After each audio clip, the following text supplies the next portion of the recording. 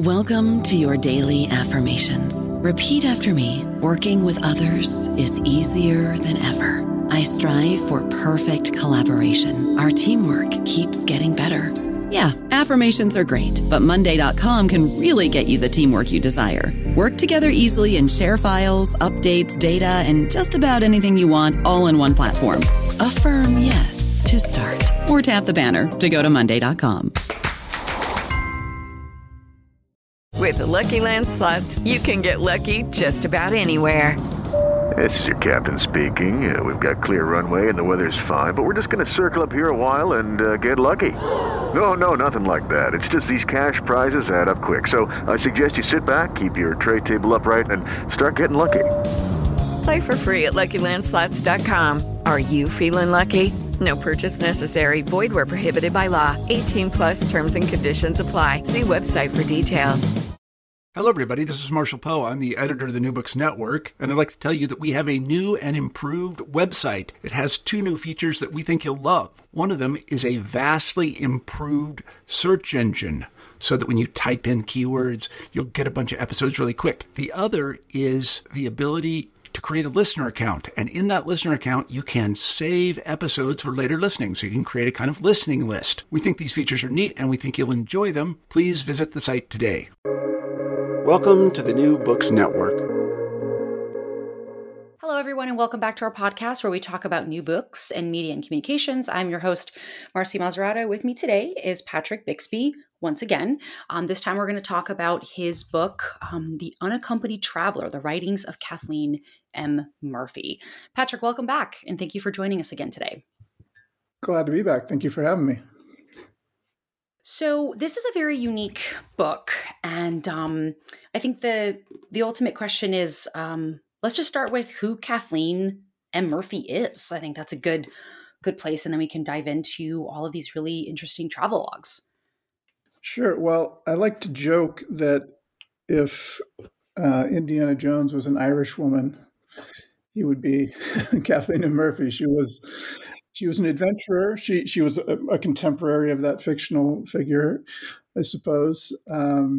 She was born in Ireland at the end of the 19th century and educated alongside some of the notable figures in Irish cultural and political life, and wrote some poetry that got some attention. It was Catholic devotional verse, which was a popular genre in Ireland at the time and actually got her attention from the Vatican. She received a prize for her work.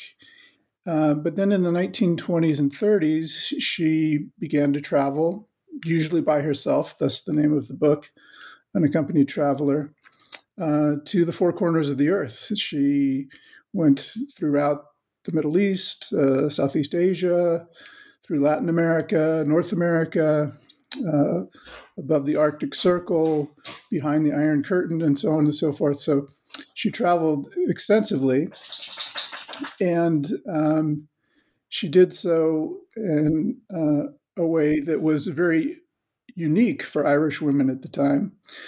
There was not much of a tradition of Irish women traveling solo, and the social expectations in Ireland at the time were very restrictive in regards to women. We can talk about those things all in greater length if we desire. But then after the war, after the Second World War, she sat down and began to write about her many travels. And for the next 15 years or so, up through the early 1960s, she published a travelogue just about every year in a publication called the Capuchin Annual, which was this giant annual publication, 700 some pages in each edition, which was circulated fairly widely in the US, Ireland, and the UK.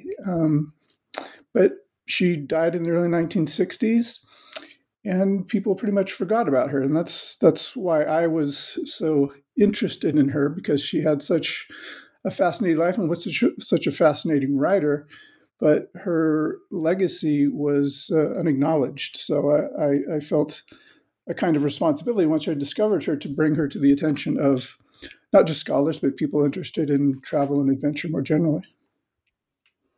And how did you discover her?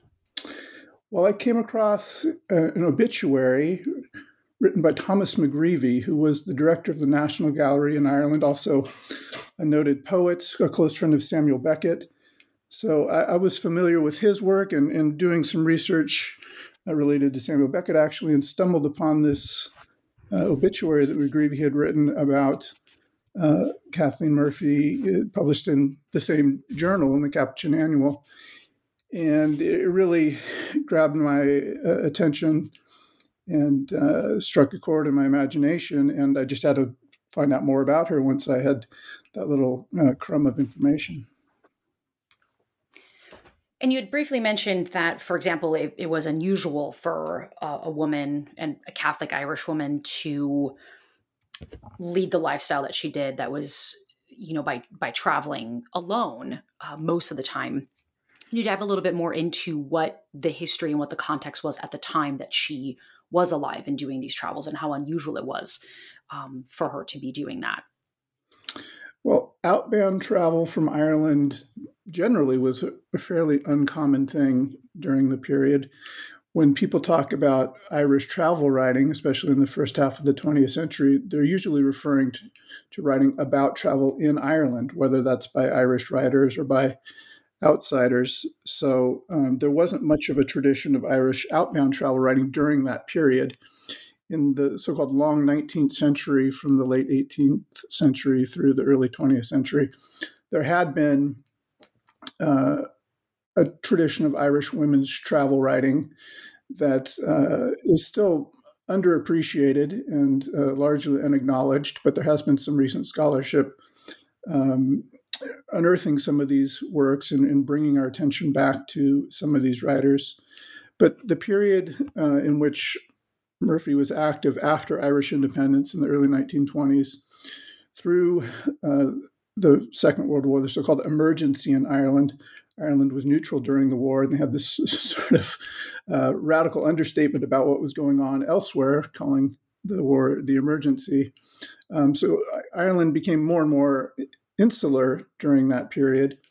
And the Irish economy was such that not many folks could afford to travel abroad. Although at the same time, and this is the interesting sort of paradox of the period, Ireland was pioneering the way in overseas or transatlantic air travel. An airport in Shannon, which is still in operation today, might be familiar to folks listening to this podcast, did some of the first transatlantic proving flights in the 30s and 40s. So there was increasing access to these new modes of travel, which Kathleen Murphy took advantage of. But most of her contemporaries would have vacationed domestically if they had the means to do so at all. And so she was unique as an Irish woman, sort of flouting the gender expectations of the Irish Free State, which had actually inscribed in its constitution the place of women as being in the home, taking care of the household and children and so forth. So this was a very traditional society in terms of gender roles. And she was a very traditional person in some ways, insofar as she was a devout Catholic, but she didn't let that limit her imagination or her wanderlust, which was extensive. And she was a devout Catholic, as many Irish women were, particularly during that time. And she wrote exclusively, or at least these travelogues were exclusively published in the Capuchin Annual, which was a Dublin-based magazine, right? And how did her Catholicism inform, which you do mention that in the book, but it certainly informed her travels and how she wrote about them? Yeah, well, her perspective was grounded in her faith. There's no doubt about that. And one of the idiosyncrasies of her travel, I suppose, is that no matter where she was around the globe, she was always in search of a Catholic Mass on Sunday. So whether she was near the Amazon or in the Middle East or in South Africa, she made it a point every Sunday to find a place to worship with other members of the Catholic faith. So even though she was a very cosmopolitan figure in some ways, very open to other cultures, very interested in other religious faiths, in fact, in other cultural traditions, in the ruins and sacred sites of other faiths. She was the way that I try to come to terms with this kind of duality in her approach to travel, this deep interest in other cultures, even as she was so firmly grounded in her own faith and her own cultural traditions, is to call on Anthony Appiah's idea of rooted cosmopolitanism. And rooted cosmopolitanism is, in some sense, an oxymoron. Those terms seem to contradict each other, but the idea is that one can be rooted in a particular community, a particular nation, people, history, and so forth, but still make a cosmopolitan claim to affiliation with a broader transnational or international community. And that, I think, captures quite well the attitude, the approach, the perspective that Murphy brought to her travels. She was always seeking out new experience, contact with otherness, whether that was in landscapes or the people that inhabited them, and doing so in a way that was always then filtered through her Irishness, her attachment to her little Midlands town where she lived, her attachment to the Catholic faith, of course, her attachment to the cultural traditions of her homeland. So, of course, all travelers bring something of home with them when they travel, but that was so much a part of how she conducted herself on her travels and how she made sense of what she encountered on her travels, that she's a particularly interesting example of this kind of grounded or rooted cosmopolitanism. So I think it's interesting that she was writing for the Capuchin Annual, and that's just for my personal experience with my father was actually a seminarian with the Capuchins for 9 years in southern Brazil.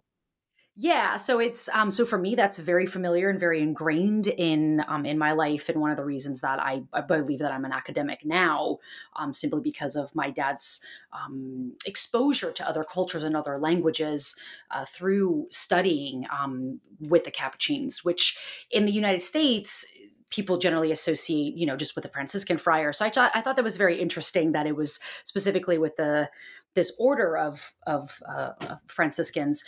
Do you know how was she connected specifically? How did she become connected with this particular publication?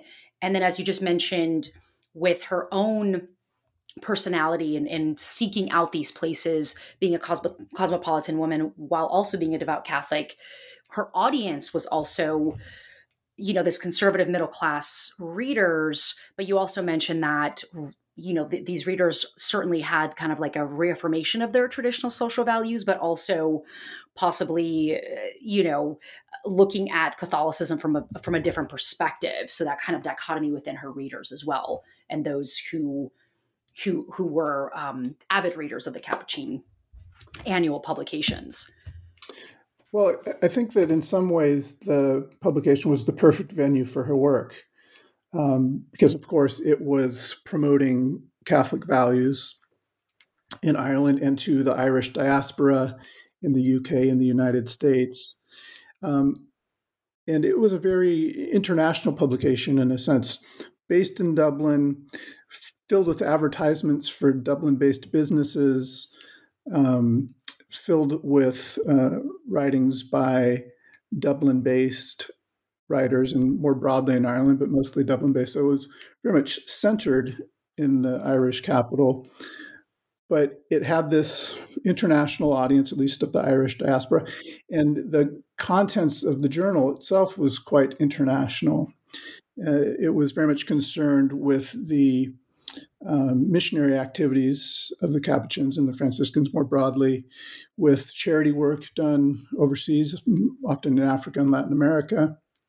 So it was a kind of cosmopolitan publication in a sense, insofar as it promoted a kind of religious cosmopolitanism akin to the rooted cosmopolitanism that I've alluded to earlier, which was, again, grounded in a particular cultural tradition out of the Catholic Church, but very much outward looking towards other parts of the world.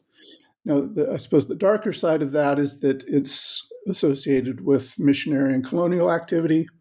Of course, by the time that Murphy is writing, it's more closely associated with this charity work that I've alluded to. In any case, the journal, as Irish as it was also very much invested in the fate of peoples elsewhere, very much interested in the developing world. So it was a window onto those other environments for Irish readers that they wouldn't have found anywhere else, or they wouldn't have found in such detail, I suppose. I've mentioned the 700 pages of the annual publication. So there were many articles about these other topics. So although Murphy herself was a rather unique figure, her work found a home in that context amongst the writings of priests and nuns, but also of scholars, of artists, of intellectuals of all stripes who contributed to this journal and made it really a kind of cultural institution for a very long run. It was published for nearly 50 years by the time its publication came to an end in the late 1970s. And she proclaimed herself to be, as you mentioned in the introduction, to be Ireland's supertramp. Why did she pick those terms? Yes, it makes me smile whenever I hear that the self-applied label, because it's on the one hand self-aggrandizing that she has this super status, as it were, someone who has traveled so far and for such a long time. But the tramp component of the title is a bit self-deprecating. A tramp being someone who travels or wanders with very little means and is often a kind of outcast in whatever community they find themselves in. But she had actually borrowed that title from a work of travelogue that preceded her. And that travelogue articulated a different kind of logic for travel, if you like, a kind of masculine cultural logic that would see one's identity based not so much in where you came from, but where you're going or where you've managed to find yourself on your travels. So this kind of masculine individualism that is celebrated in that work. The work I'm referring to is the Autobiography of a Supertramp by W.H. Davies, British writer. And it was published in 1908, actually with a preface by George Bernard Shaw, by the Irish playwright. And Murphy sort of co-opts that title for herself, co-opts that logic of self-exploration, of the individualizing journey, the journey that makes you who you are, but does so as someone who occupies a very different subject position, as we've been describing, as an Irish Catholic woman in a society that expected its female members to be very much grounded in the home and nurturing the children in the home, taking care of the husband, taking care of the household. So it's a kind of a sly gesture on her part to adopt that title, which places her at a kind of oblique angle from the mainstream of Irish society and makes her different, but in a sort of non-threatening way. That's one of the interesting things about how Murphy presents herself throughout her writings, is that although she's doing things that were certainly unconventional, and describing activities that would have been very unusual for a person of her station. She does so in a way that is self-deprecating so that it becomes non-threatening. So she's sort of radically reconfiguring what it meant to be a woman in the Irish context, but doing so in a way that doesn't give offense to her readership, this largely middle-class Catholic nationalist readership that was attached to the Capuchin Annual. Now, you mentioned that she's certainly not alone as a Irish woman travel writer, but that scholars somehow have really kind of largely ignored these women, including Murphy, particularly women that have gone, their writings and their journeys that have taken them beyond Ireland to really focus more on the tourism within Ireland and the writings related to that. Why is that? Why do you believe that happened? Well, I think that has a lot to do with the history of Ireland and its relationship to the British Empire. Ireland was a kind of nearby but semi-exotic destination for British travel writers who went there looking for something they couldn't find at home, often the motive for travel, of course. But the farther west they went in the island, the farther away from, as it were, the Industrial Revolution and the reach of capitalism they got, and they could find a way of life that was largely disappearing, not just in the UK, but across Europe.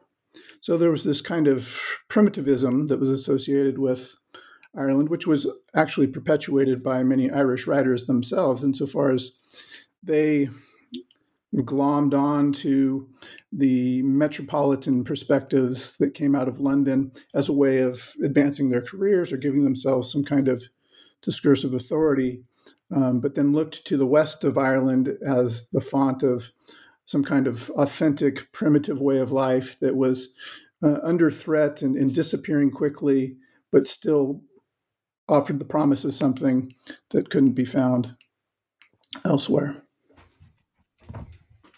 And it looks, she is, even by today's standards, she's an extremely well-traveled woman, human being. She's traveled extensively, which just that alone, that level of travel is unusual. And it looks like most of this travel she did when she was already over the age of 50. And it would have it would have been cost prohibitive for most individuals. And it looks like she was able to fund that based on an inheritance that she received from her mother. Is that correct? Right. Her father's pension, as far as my research could reveal, would have been the primary source for her funds. I'm not sure that quite accounts for how much money it would have cost her to do all of this. And maybe here your listeners might be able to help me a little bit, because one might imagine the difficulties of researching a Kathleen Murphy in Ireland. It's like researching a John Smith in the US. Yes. There are many of them. And I was able to provide a fairly detailed biography of this Kathleen Murphy based on records from University College Dublin, based on newspaper articles, based on a number of other sources. But I wasn't able to confirm to my satisfaction the ultimate font of the money required for this, the sort of material necessities for doing this. Her father would have he was a public servant of quite a high rank, worked for quite a long time, would have had a nice pension. So I think that could account for it. It's possible, and this is where a listener might be able to help me, that she was related to the Murphy family of Murphy Stout fame, which would have been the source of the kind of funds she needed for this. There are mentions of Kathleen Murphy, who seems to be more or less her contemporary, who was affiliated with that family distantly. So that may have been the case, but I'm not, as a historian, I'm not willing to stand by that claim. So I left it out of the book, at least for now. And I should mention that one of the reasons that I published this book as I alluded to earlier, is that I want to draw attention to Kathleen M. Murphy. I want other scholars to pay attention to her. I want general readers to do so as well, because I think her writings are entertaining, fascinating, unique in many ways. But insofar as I can bring her to the attention of the field of Irish studies, to the field of travel writing or mobility studies, and other historians who might be better positioned than I have been to find out more about her past, so that we can really begin to understand what made all of this possible, besides the sort of inherent or internal motivation that's so evident in every page of her writing. Yeah, I was definitely very curious about that too, because again, it's an enormous amount of travel even today, and that would cost a lot of money to be able to do the extensive amount of travel that she did, particularly even more so many decades ago. And what she describes, there are some really treacherous, even like dangerous places and travels that she describes so vividly. So yeah, it's very interesting to kind of think about, how did she fund all of this? How did she even get to be able to be in this space and doing it into her 80s? Although by that time she was doing, I think, more group tours rather than solo. But that's still pretty, it's pretty amazing. So it was still bouncing around on the back of a horse cart in the Balkans when she was in her early 80s. So yeah, she was traveling with groups more often, but she didn't really temper her enthusiasm or her ambition to see new places and to see them, outside the bounds of the tourist industry. So I think some of this sort of answers itself in a way. She traveled by herself often, so there's cost savings there. But she traveled kind of close to the bone too, sort of. She would hire a driver here and there. She would have help from local guides and so forth. But she didn't travel like a tourist. She didn't travel in luxury by any means. So that allowed her to do this as well. She did it in a way that would be possible on a limited budget. Even so, as you say, the extent of her travels would have required quite a lot of funding. And of course, she wasn't working during these long stretches of time while she was on the road. She may have had some income from her writings, although she wasn't very ambitious in that vein. That's something that this obituary that I happened upon initially mentions, is that although she did these amazing things and did submit to some public scrutiny by writing about them in this popular journal, she didn't seek out fame. She didn't seek out attention or fortune, for that matter, when she may well have made something of a sensation of herself if she had publicized her activities more widely, and may have funded her travels a little better in the process. But she chose to avoid all of that. I don't know about you, but I'm very busy and I don't have a lot of time to cook. That's why I subscribe to Factor. Eating better is easy with Factor's delicious, ready-to-eat meals. Every fresh, never frozen meal is chef-crafted, dietitian approved, and ready to go in just 2 minutes. You'll have over 35 different options to choose from every week, including Calorie Smart, Protein Plus, and Keto. These are 2-minute meals. Factor meals are ready to eat and heat, so there's no prepping, cooking, or cleanup needed. They're flexible for your schedule. Get as much or as little as you need by choosing your meals every week. Factor is the perfect solution if you're looking for fast, premium options with no cooking required. Sign up and save. We've done the math, and this is important. Factor is less expensive than takeout, and every meal is dietitian approved to be nutritious and delicious. Head to factormeals.com/NBN50 and use code NBN50 to get 50% off. That's code NBN50 at factormeals.com/NBN50 to get 50% off. And she really does have a beautiful and unique way of writing that kind of is captivating, because you can tell that she's a poet, because her prose is poetic and really descriptive in many ways. And can you talk a little bit more about the language and the things that you had to do to edit, and also perhaps some of the words and the way that she describes certain cultures and individuals that she comes across that perhaps may be problematic in when thinking about it in today's Certainly. when we're looking at the rhetoric of today. Yeah. So there's a lot in that question. I'll see if I can unpack it a bit. Yes, she was first and foremost in her writing life a poet, and I think you're right to suggest that remains evident even in these works of prose that she's writing later on. And so her, this is travel writing, which can be a kind of mundane commercial undertaking, depending on the context and the publication. But she's doing it in a way not just informed by this poetic sensibility, and she was kind of a late romantic poet, if you will. She was very much influenced by Shelley and Keats and the likes of them, and translating that sensibility into her own time and place. And you see some of that in the travel logs as well. But she was also a very learned person. I think that's evident on just about every page of this book as well. She researched her travels extensively.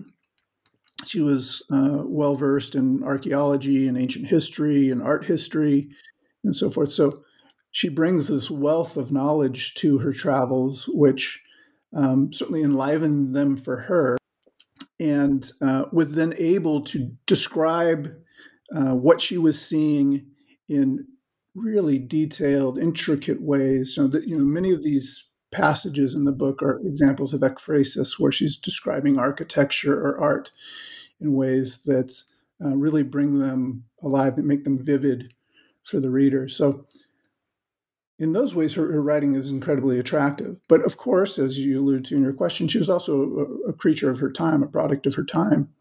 So she brought with her on her travels many of the sort of Eurocentric,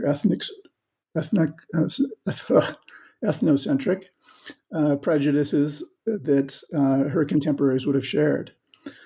And that's part of this notion of rooted cosmopolitanism that I explore in the introduction of the book as well, is that she seeks out different cultures. She's open to other faith traditions. She's looking to learn from other people in other places. But sometimes she is a bit more deprecating of them, a bit more dismissive of them than we might feel comfortable with as contemporary readers.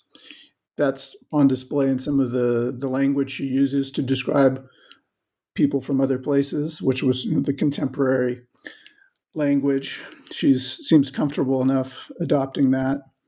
She does seem to often adopt a general kind of condescension to people from outside of Europe.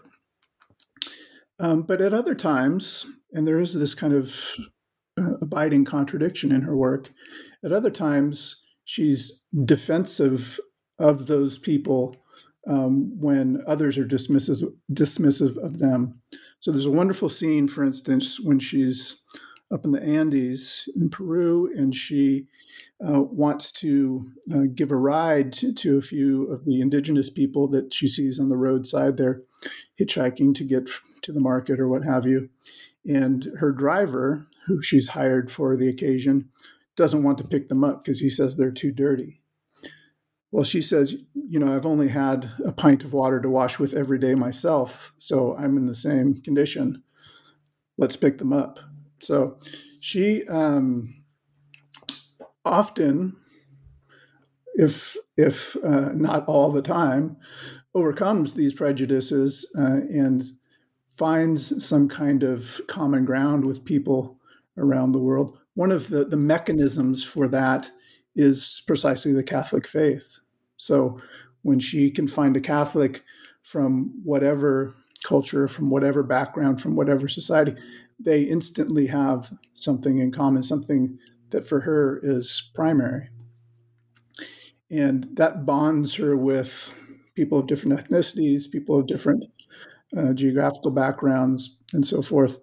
And there's something lovely in that, but it also seems to sort of cancel out their ethnic or cultural or geographical differences, and she can only identify with them by canceling out those differences rather than really appreciating what makes them different. So her point of view is highly complex, highly ambivalent in some ways, and I try to sort of unpack that as much as possible in the introduction, and then leave it to the reader to sort of navigate that and to see those moments where she seems to overcome the abiding assumptions of her society, and also those moments where she succumbs to them, because there are many of those as well. Yeah, and she has a travel log where really showcases the extensive travels, like the memorable masses in many lands, where it looks like there's, where it kind of alludes to over 60 places around the world where she's pursued the Catholic ritual specifically. I was super intrigued when it really kind of dives into her seeking Mass in the Amazon, in Manaus, in Brazil. And can you talk more about what did you find in terms of her being in these Catholic rituals? Like, how did she find them in places where Catholicism would seem to just not exist? And how do you think that kind of informed her rituals as she went from one distinctly different place to the next, where Catholicism may not have been rooted in that space? That's a really good question. I mean, she's traveling at a time when guidebooks weren't available for all of her destinations, certainly. There would have been some, and she would have relied on those to a certain extent, but she needed to be open to conversation, to asking questions, maybe making a fool of herself sometimes with local people in order to, navigate the difficulties of travel, but especially if she was going to find a Mass.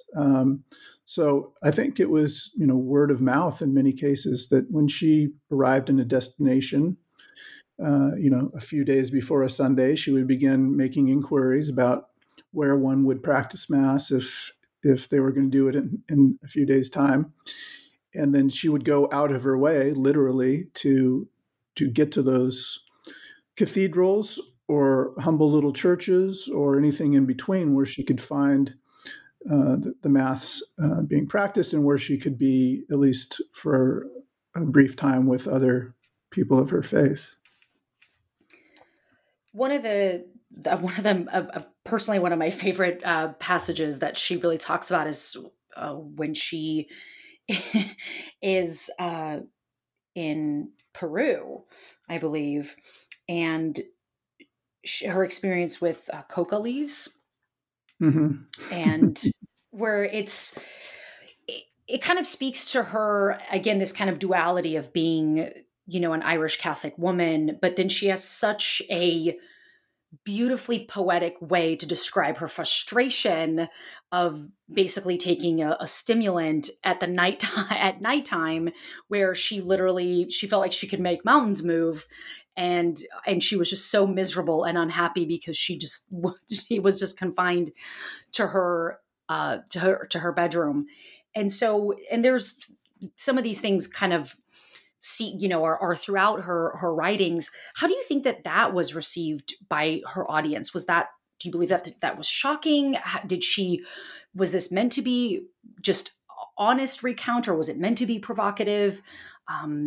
How do you think that was the context around these kind of much more descriptive, even amusing anecdotes that she had with things that certainly would go beyond the modesty of the modesty of a Catholic woman in those days? Yeah, well, that's a great question, and I think that's all bound up in how she presents herself to her audience. So. In the instance that you refer to, she's suffering from altitude sickness up in the Andes, and one of the locals gives her some coca leaves to chew on, and surprise, surprise, she can't sleep for 2 days, right? She's not acclimatized to the altitude nor to this particular stimulant. And the way that she describes it is self-deprecating, right? She's revealing herself to be foolish in that moment. And there's something disarming about that, right? So in these moments where she's doing something that is quite unusual for a person of her background. She's often presenting herself as, a fish out of water, or someone who doesn't quite understand what's happening to them. And it can be difficult sometimes to gauge the degree of irony with which she's presenting herself on those occasions. But in that one, she is kind of the hapless traveler, despite all of the evidence to the contrary, that she's managed to find her way to these different places and to come back alive. But even Kathleen Murphy can find herself in a situation that she doesn't quite comprehend, that she can't quite control. And I think that, if anything, it builds a bond with her audience. It makes her more accessible, more human in a sense, insofar as she's fallible and not just this sort of mighty adventuress. So I think she builds herself a kind of rhetorical out there, insofar as she makes fun of herself a bit when she's presenting scenes like that. And a really interesting kind of trilogy is the Middle Eastern trilogy, where she's traveling through the Middle East, which is really kind of fascinating to read because it's so different for Western readers. And as it kind of progresses, by the time we get to Patches of Persia, you make note of, for example, how there seems to be more condescension in her voice about the peoples that she encounters in this region. And perhaps that's the frustration of homesickness, of being away for so long. Can you talk about some of the highlights in terms of her travels, her extensive travels through the Middle East, and perhaps how her simply being female may have not helped her situation within her own travels, and what she was really looking to accomplish while she was writing these particular travel logs? Well, there's a lot in that question too. So she traveled through the Middle East, as it were, using the Bible as a guidebook, right? So she was often seeking out biblical sites as a way of bringing her reading of that text to life. So that was her main impetus. So she was traveling very much as a Catholic woman in that sense, and trying to reconnect with the origins of her faith.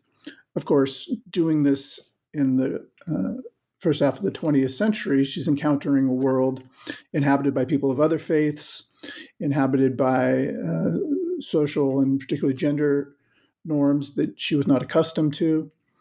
And so those travel logs allow her to sort of expand on her fascination with the origins of her faith by visiting these various sites and describing them again in great detail with vivid language and this immense amount of research that she's done, both, of course, in the Bible, but in archaeological sources and so forth. So she's very much a woman on a mission in those works, but then she encounters these obstacles that were thrown up before her because she was a Western woman traveling by herself in these domains. And that meant that there were certain things she couldn't do, certain places she wasn't welcome, and that she was often challenged in ways that I don't think she expected as she was, setting out on this mission of hers.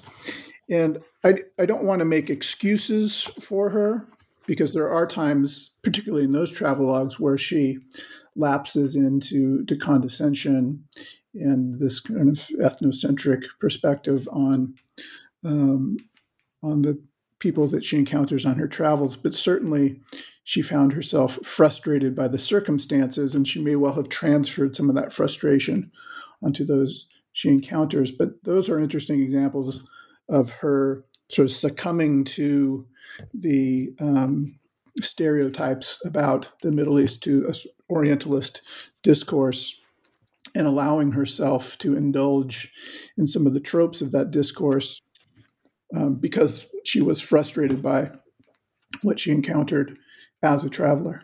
And then from there, she moves on. She goes from Belgium to Moscow, and she talks about how She seems to really be disappointed when she gets to Moscow, but she also does stop in Poland, and she visits Auschwitz, which I think in some ways really solidifies that she's not a tourist, that she really is. In many ways, it's like a pilgrimage, right? She's going to all these kind of different sites. And can you talk about that particular experience for her, moving away from the Middle East and getting further into closer back to home into Eastern, Western Europe?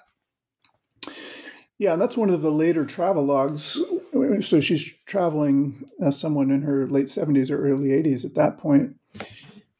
But even at that advanced age, she's not shying away from the potential hazards of travel. She wants to see these places that are in some sense off limits. So she goes to Auschwitz, which has since been turned into a kind of tourist attraction, as morbid as that may be. But this was, far before that happened. And so she's coming to terms with the aftermath of the Second World War.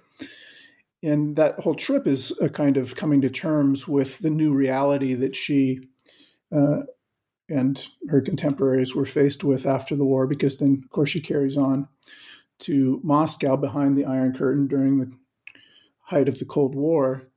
And, but wants to see for her own eyes what is happening there, rather than taking as gospel, so to speak, the, reports in the Western media, the sort of, Western view of things, the propaganda even. So she's very much, a seeker, even late in life, trying to see these things through her own eyes so that she can judge them from her own point of view, which we've described in some detail now. And, even if she has to go on a bus with other tourists to do so, even if she, has to put up with some of the indignities of that kind of travel, she's happy enough to do so if it will allow her access to these sites that she can then judge for herself. Now, in all of these really amazing travel logs that she's written, and you had mentioned that certainly you want to really bring her, to introduce her to a new audience and scholars and historians. And what do you, even to our listeners, what is the one thing that you really want people to take away from her travels, and perhaps like what would be the ideal for you, both personally and academically, to really see to really introducing a Murphy back into a new audience in 2023 and beyond? Well, if it's just one thing, I suppose it is this notion of a rooted cosmopolitanism, this perspective that she brings to her travels that is in some sense a model for her contemporaries who might follow her, motivated by reading her work in the Capuchin Annual. But I think it's something worth reflecting on for us now in the divided world that we live in. And so she is an exemplar of that, of the advantages or the benefits of moving through the world that way, but then the drawbacks too. Anthony Appiah's idea has not been without its critics who see that as a kind of way to harness the benefits or the perceived benefits of cosmopolitanism without having to sacrifice one's prejudices, one's limitations, one's attachments to their own culture in any significant way. So we see sort of the light and the dark of rooted cosmopolitanism played out in these amazing travelogues, exemplified by her moving through the world. And I think that bears on our understanding of women traveling in the mid-20th century. But I think it still bears on our understanding of what it means to travel now, what it means to come into contact with other cultures, how we should orient ourselves in relation to other cultures. So there's a broader message there. And then there's lots of interesting things for Irish studies and the more particular sorts of issues she's engaged with in relation to Ireland at the time and gender roles and so forth. But I think there is that broader significance as well. And is she currently talked about in Ireland or in Irish studies, or has she been a largely ignored figure in that particular field as well? To my knowledge, there was only one brief article in a reference work about Irish women poets that referred to Kathleen Murphy at all prior to my rediscovery of her, if you like that. So that was one of my motives to do this, is precisely that she had been ignored. And I hope, the book was published less than a year ago now, so it's still building an audience, I suppose. But I hope that it will bring more attention to her, but also to other women travelers, Irish women travelers during that period who have been overlooked by scholarship and by the general public. One glimmer of hope in that is that the book was reviewed not very long ago, a month ago or so, in the Irish Times. So that's the broadest reach of publication that you're going to get in the Irish context, and I hope that means that some folks will begin to pay more attention. Yeah, and I hope that this podcast will help with that as well. Absolutely. I'm all about elevating women voices. Yes. Yeah, yes, exactly. It's like beyond Ireland. So I think this is so fascinating, wonderful that you've brought her. It's just happened way too often where women have women writers, poets, even women filmmakers from the silent era that have just been largely forgotten. So it's really wonderful to see, seeing these voices in bringing them back into a hopefully greater mainstream audience, because she really does have such a unique approach to her writing that's you feel like you're there. There's nothing boring about her writing at all, which is so it's such a shame that it's just been largely ignored for so long and kind of lost somewhat to history, and now she hasn't been. So that's wonderful. Well, and that was really my motive, as we've said, because she's such a fascinating figure and has been so thoroughly forgotten. I had a sort of extra impetus to do this work. This wasn't just about promoting my own point of view or showing how clever I am or whatever else scholars do when they write books. This was something bigger than that, at least from my point of view, to bring her back to some kind of attention, and so that her legacy can be realized in a way that it hasn't been to this point. Yeah, absolutely. I think that's really wonderful. That's a great way to put it, bringing her legacy, which she certainly should have that, because it's really just such a unique story and writing style. So wonderful. Well, Patrick will be back with us where we're going to talk about Nietzsche and Irish modernism. So definitely switching gears from Kathleen Murphy. So that will be our next episode. So I'm very excited for that. And thank you again for coming back and talking about this wonderful book, Unaccompanied Travel, The Writings of Kathleen M. Murphy. Thanks so much, Patrick. Thank you so much, Marcia. I really enjoyed it. Yeah. And thank you all to our listeners for tuning in again. Until next time. Cheers, everyone.